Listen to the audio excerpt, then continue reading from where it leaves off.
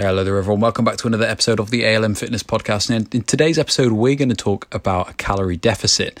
Now we're going to speak today about, first of all, what it is, and we're going to also talk about why does it work and why is it so effective for weight loss. Now the thing is with the calorie deficit, we often hear this term used when it comes to weight loss, but I think we as kind of fitness communicators could do a bit of a better job of actually explaining what it is first, because this is something that we're telling people to implement who would like to lose weight, but I think it's quite difficult when you're not exactly sure, exactly what it is in the first place.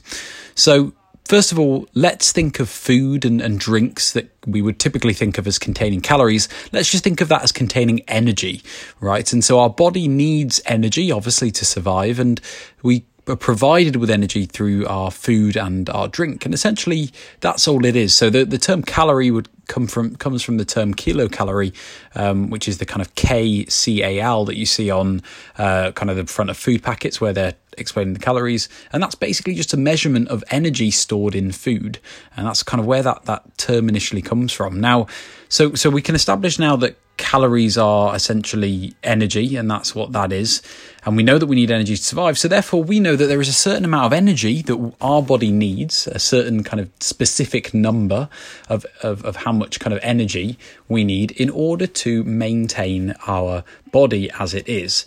So if you and me were just kind of lying in bed all day, relaxing, our body's still doing things, so our kind of inner bodily systems are still working and still kind of producing energy for our body. It's still kind of moving around, our heart's still pumping, we still need to kind of get rid of the heat from our body, so our skin needs energy. Everything needs energy in our body regardless of if we're doing exercise or not. So there is a certain amount of energy that we all need just to basically function. And when we add our daily activities on top of that, and our activity on top of that, and any exercise we're doing on top of that, we come up with this number that is, generally speaking, a certain amount of energy that we need to consume in order to maintain our body weight. Now, if we were to consume more energy than our body needs just to basically function and do our daily tasks and our daily exercise, if we were to consume over that amount, well, our body unfortunately just can't get rid of the energy out of nowhere. It doesn't just kind of disappear into thin air. We do need to, the body has to do something with that energy, that excess energy. And that is essentially the easiest thing for it to do, is to turn that into fat. So we would then increase our fat stores if we do it on the kind of energy front. So the same way goes that if we were to consume less energy than our body demands. So if, for example, again, we're giving the example of kind of we're going about our daily activities, we are eating, but we're eating less energy than our body really wants to be able to do all of that. Well, the body's going to say, okay, well, I can't physically make you do less, or I can't physically make you eat more. I'm kind of dealt with these cards that you've given me, so what can I do? And what the body can do is it can lower our body mass. It can remove some kind of tissue, if you like, some human tissue from our body, so that the fuel that we're giving it all of a sudden becomes enough, because if we are lighter, we need less calories, we need less energy to sustain that body. So again, if you are, I don't want to use this term very often in this, but it does apply, and it is quite a useful term to use in this context, but not in the context we would normally think, and that is the term starving. You're basically starving your body of the energy that it needs to maintain your body weight as it is if you're in a calorie deficit. And again, what your body will do as a byproduct of that is it will need to reduce its body weight so that it can sustain what it's got at a lower level via the calories that you're giving it.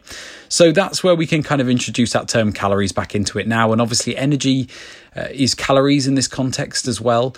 So if we were to overeat on calories, more than we need, more than our daily life's demands require, we are going to put on weight, because remember, those calories, they can't go anywhere else other than stay within the body. So your body converts them to fat.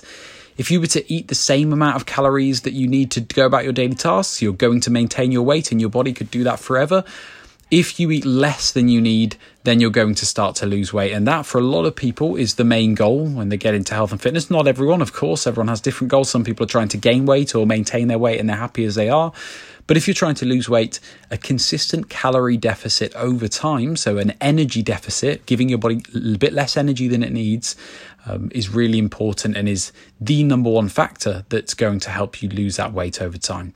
So hopefully that podcast is it perhaps could be a little bit of a boring one in the sense that we haven't really given you any secrets or anything like that, but it has just hopefully helped it to explain the concept of a calorie deficit more in using the context of calories as energy, and whether you're giving your body enough energy, too much energy, or too little energy will then depend on what your body does with it and how it kind of reacts, if you like. So hopefully that's been useful. So thanks very much for tuning in, everyone, and we'll be back next week as always with another podcast.